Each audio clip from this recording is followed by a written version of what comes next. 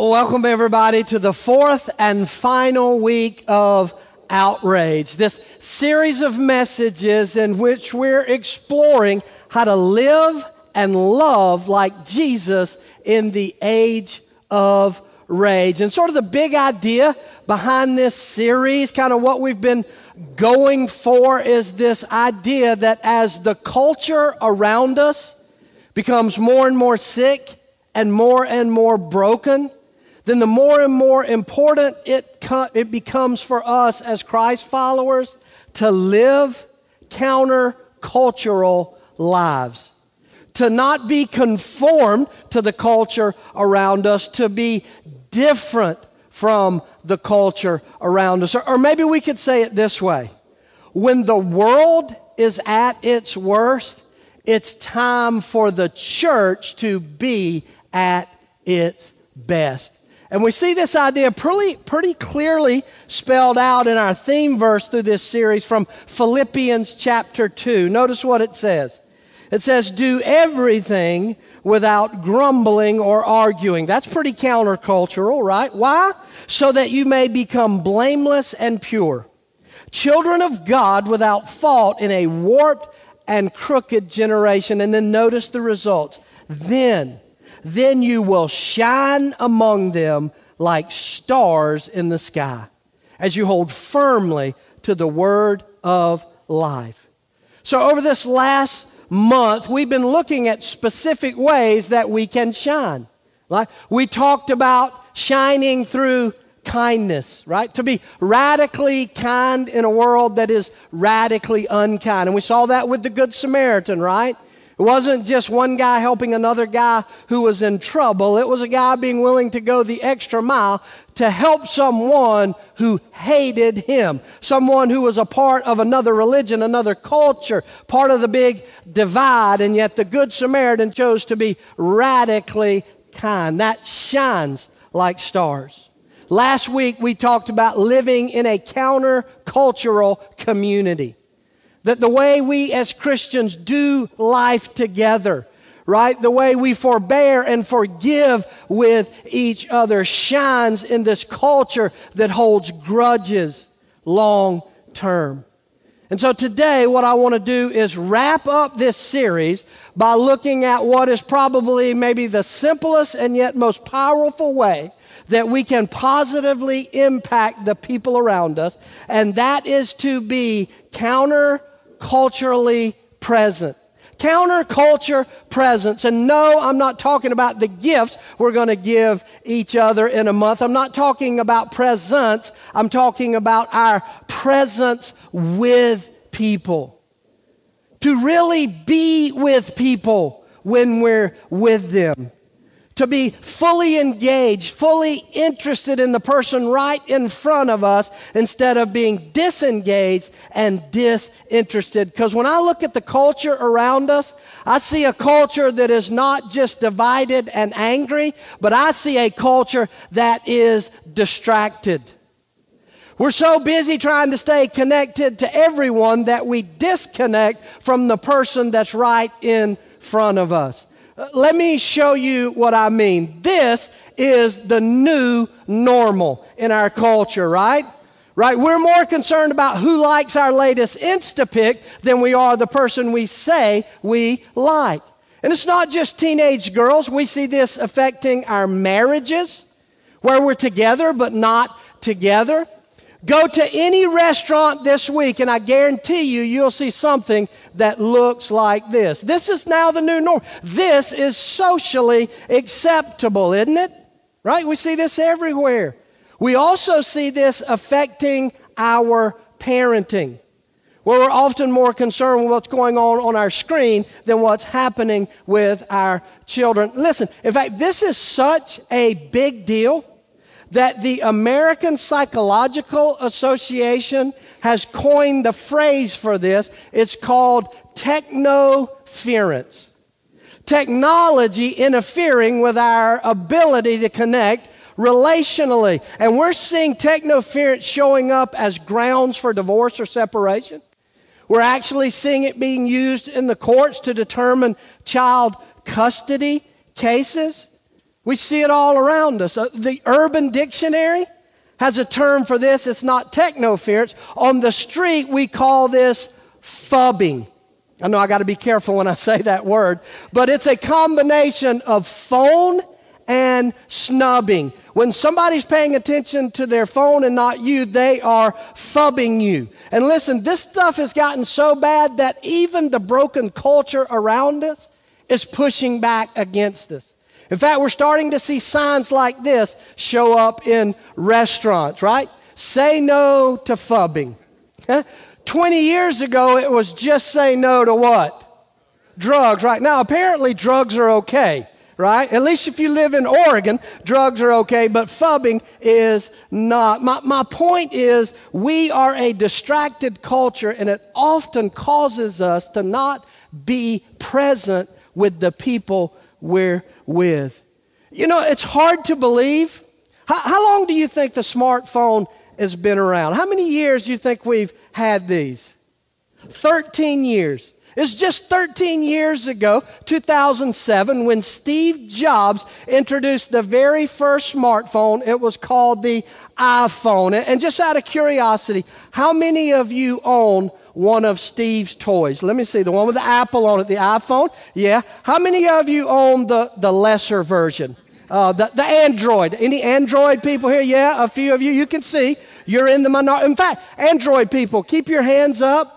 Yes, thank you, because Androids have been known to explode, and it's just good to kind of know where you guys are sitting. No, it is amazing, right? It's amazing how quickly. You know, it's like we fell asleep 13 years ago, and now we've woken up in a world where loneliness, isolation, depression, all of those things are reaching whole new levels. Now, before those of you who are still using flip phones, before you pull a muscle patting yourself on the back to say how great you are, just recognize this.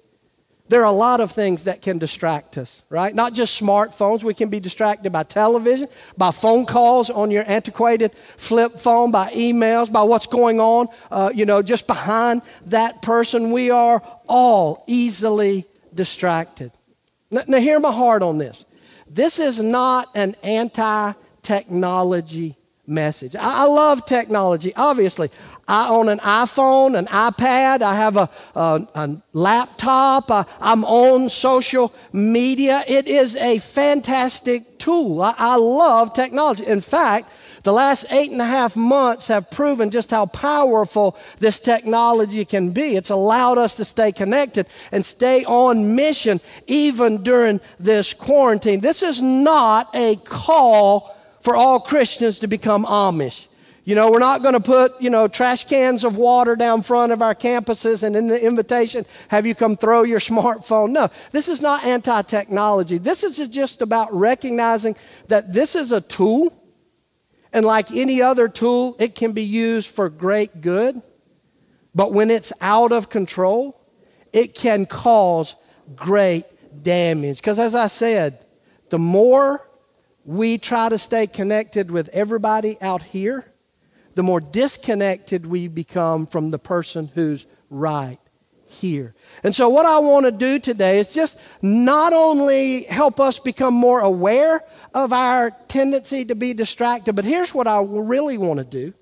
I want to help you understand the power of your presence with the people around you. And so I want to look at a couple of things that I'm convinced can help us be more counter-culturally present. 3 things, and if you've got your outline, go ahead and take that out. If you're watching online, there's place and space for you to follow along. But there are 3 things we can do that can help us be more counter-culturally present. So let's jump in. Number 1, the first thing is just recognize that presence increases joy and happiness. Presence increases joy and happiness. Your presence with the people around you, when you're truly engaged and interested in them, it actually increases their joy. It makes the experiences that they are having even better, right? Those of you with young kids know this. Whenever they're about to do something or try something and you're near them, what do they say? Watch me, Mommy. Watch me, Daddy. Do you know why they do that? It's not just attention. They're not just attention starved. If you are watching them, whatever they are doing is more joyful and happy because you're engaged with them, whether it's jumping off the side of the pool or sliding down the sliding board. Your presence with them increases their joy. And listen, it's not just kids. This continues to be true through adulthood. And there's actually scientific research about this that demonstrates it. Great new research coming out of Cornell University. And I'll spare you all the details about how they did the research and all the data. But here's basically a thumbnail sketch of what they did. They got a group of subjects of all different age ranges, and they asked them to come in and evaluate chocolate. They told them, we got all this different chocolate. I noticed attention span. Everybody looked up here when I said chocolate. All these different kinds of chocolates from all over the world, and they wanted to taste test them and rank them 1 to 10. And so that's what they thought they were coming in to do, to rank chocolate. But the reality was all the chocolate came from the same place. It was the exact same chocolate. It was just labeled and wrapped differently. And they had a researcher sitting with them as they were tasting and ranking the chocolate 1 to 10. And sometimes the researcher would be engaged, making eye contact, making conversation. And sometimes the researcher would pretend to be distracted.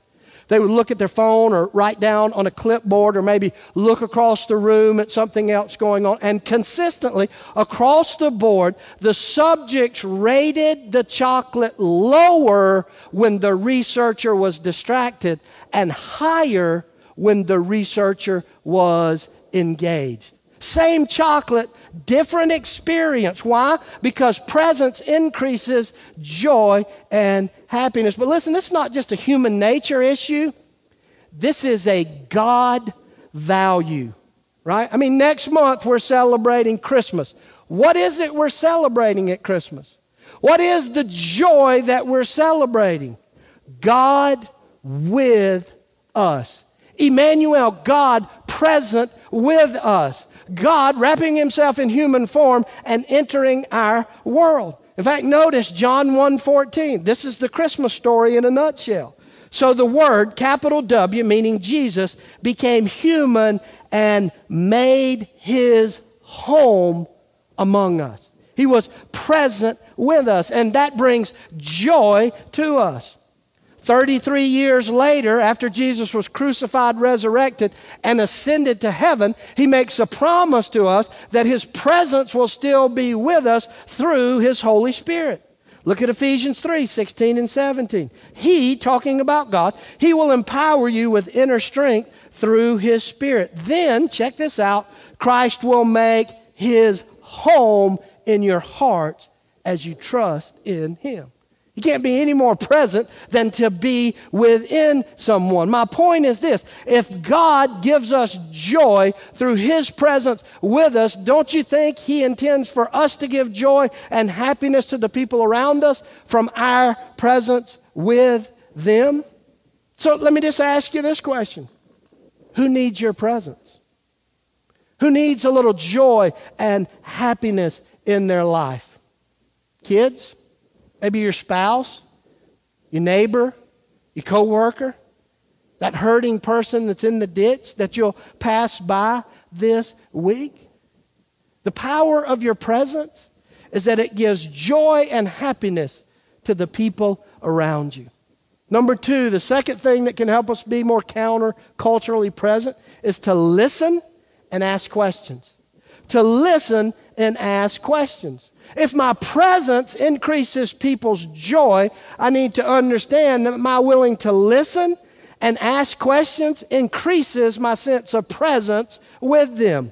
Now, this is one of the many, many things that my wife Terry has helped me with. In fact, that she is helping me with. And that is to understand the impact of both my verbal and nonverbal communication when I'm talking to people, right?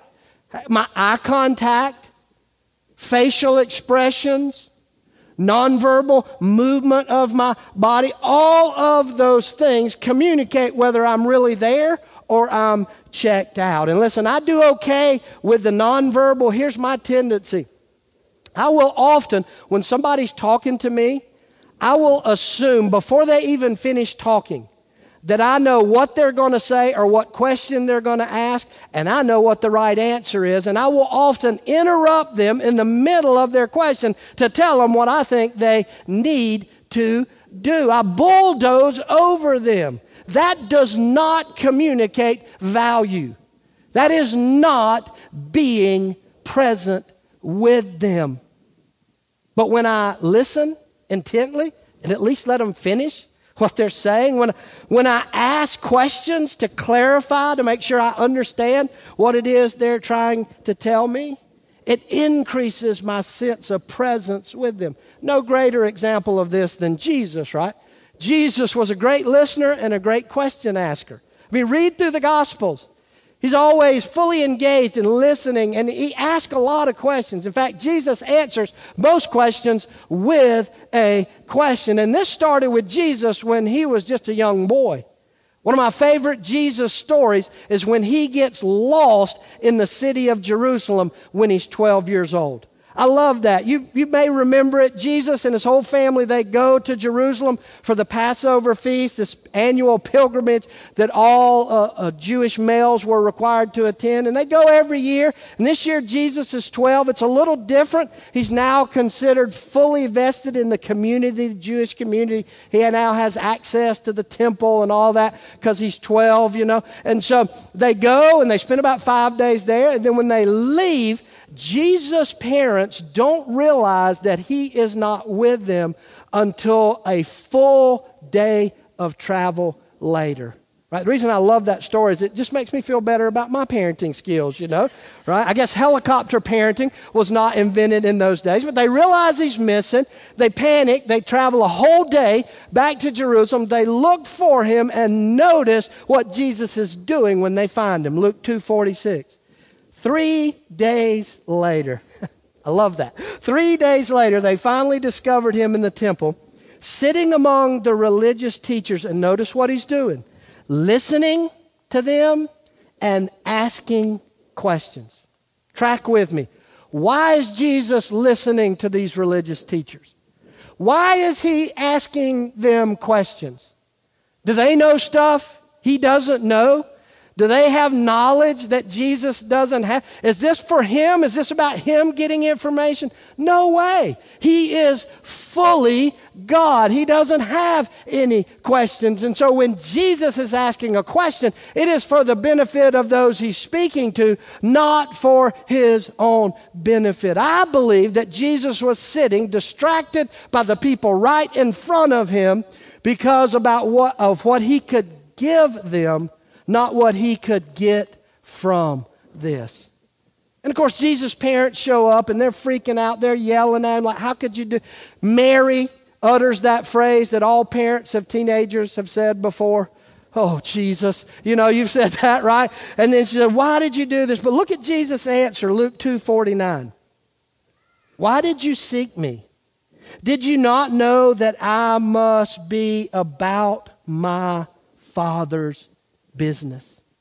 See, it's easy to assume that Jesus' Father's business was religious activity in the temple, theological debates, but I believe that Jesus knew his Father's business was always that person that was right in front of him. Listen, there's no greater gift you can give to the people around you, and that there's no better way for you to be about your Father's business than to be fully present with the people you're with.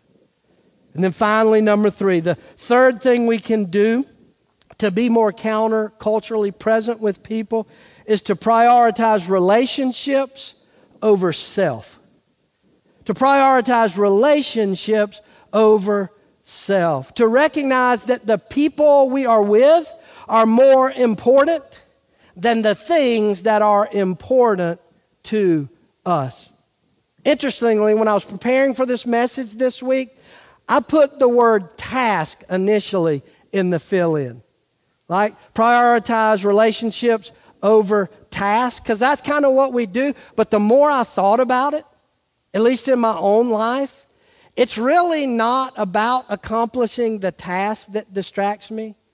It's about what accomplishing the task does for me, how it makes me feel, right? I mean, have you ever wondered, why are we so drawn to this?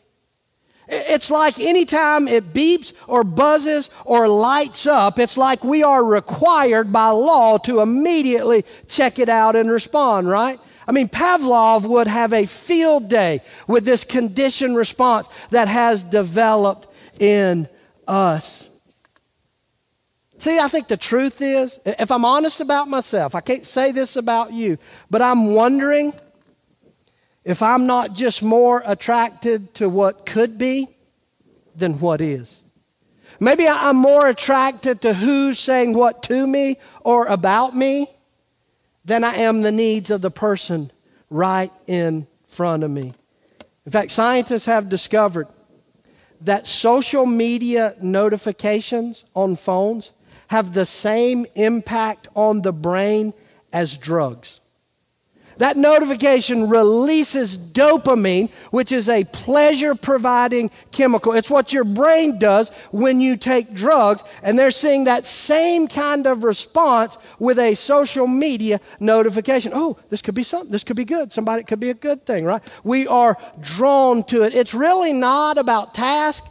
It's not really about this. It ultimately comes down to being about us. So we have to be willing to prioritize relationships with self. And you see this with Jesus' visit to the home of his friends, the sisters, Mary and Martha, their brother Lazarus. Jesus and all 12 of his disciples were going up to Jerusalem, and they decided to make a quick stop in the village of Bethany, about 2 miles outside of the city. And so they all 13 of them go to the home of Mary and Martha. And Martha does what Martha always does. She immediately gets busy with the task of cooking the meal and providing for, these 13 hungry men who have come into her home. But her little sister Mary is sitting fully present and fully engaged with Jesus and his disciples. And eventually Martha gets frustrated and she pulls Jesus aside and she says, "Tell my no-count lazy Sister Mary to come into the kitchen and help me." And I love Jesus' reply. Luke 10, notice what he said. Jesus answered her and said, "Martha, Martha, you are worried and troubled about many things, but one thing is needed." And notice this, Mary has chosen that good part, which will not be taken away from her. Key word, chosen. See, I've heard countless messages and read countless biblical scholars, try to let Martha off the hook and say, well, that's just her personality type. She's type A. She was just doing what she always did. Or it's about her responsibility. She's the oldest female in the house, so she's the one that has to get all this stuff done. She is the host, but Jesus calls it like it is. Jesus just said, it is ultimately a choice. It's ultimately always a choice. Every day we make choices, whether to value the people right in front of us or to value our own desires. So I want to ask you to do something. Again, as I said, this is not a call to abandon all social media, to throw away your smartphone. That's not what I'm saying. But I am saying maybe this is an opportunity for us, church, to stop and simply ask ourselves, why? Why am I so distracted with this or with other things? Why am I so distracted? Maybe it's just boredom, right? Maybe it's looking for a fun distraction, and unfortunately, usually fun distractions are fun shortly, but over time, they create a lot of damage. Or maybe, I'm willing to admit it for me, I have an obsession with me, with what I want, what I desire. Because maybe the best way for us to be less connected with everybody is to look for opportunities to power down, to put some limits, some boundaries on the things that distract us, and choose to be more present with the people right in front of us.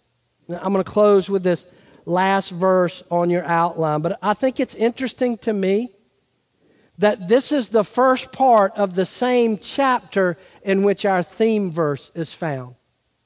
This comes at the beginning of the same chapter in which Paul says, shine like stars among them. And I believe this is the heart of how we truly shine like stars in a dark and broken culture. Do nothing out of selfish ambition or vain conceit, but rather in humility value others above yourself, not looking to your own interest, but each of you to the interest of others. Would you pray with me? Father, I am so grateful that you chose to be present with us. I'm so thankful as we head into this holiday season to be reminded that you weren't distracted, that you were not focused on our failures and flaws and our unworthiness, but you, in unbelievable love, chose to be present in this broken world with us. And so, Father, I pray that we as your children, as your followers, as those who reflect you to the lost and broken world around us, that we would shine like stars by being counter-culturally present, fully present with that person you've placed right in front of us today. So, Father, lead us with your Spirit. Open our eyes. Help us to be honest and evaluate the changes we need to make so that we can share your love by being fully present with the people around us. In Jesus' name, amen.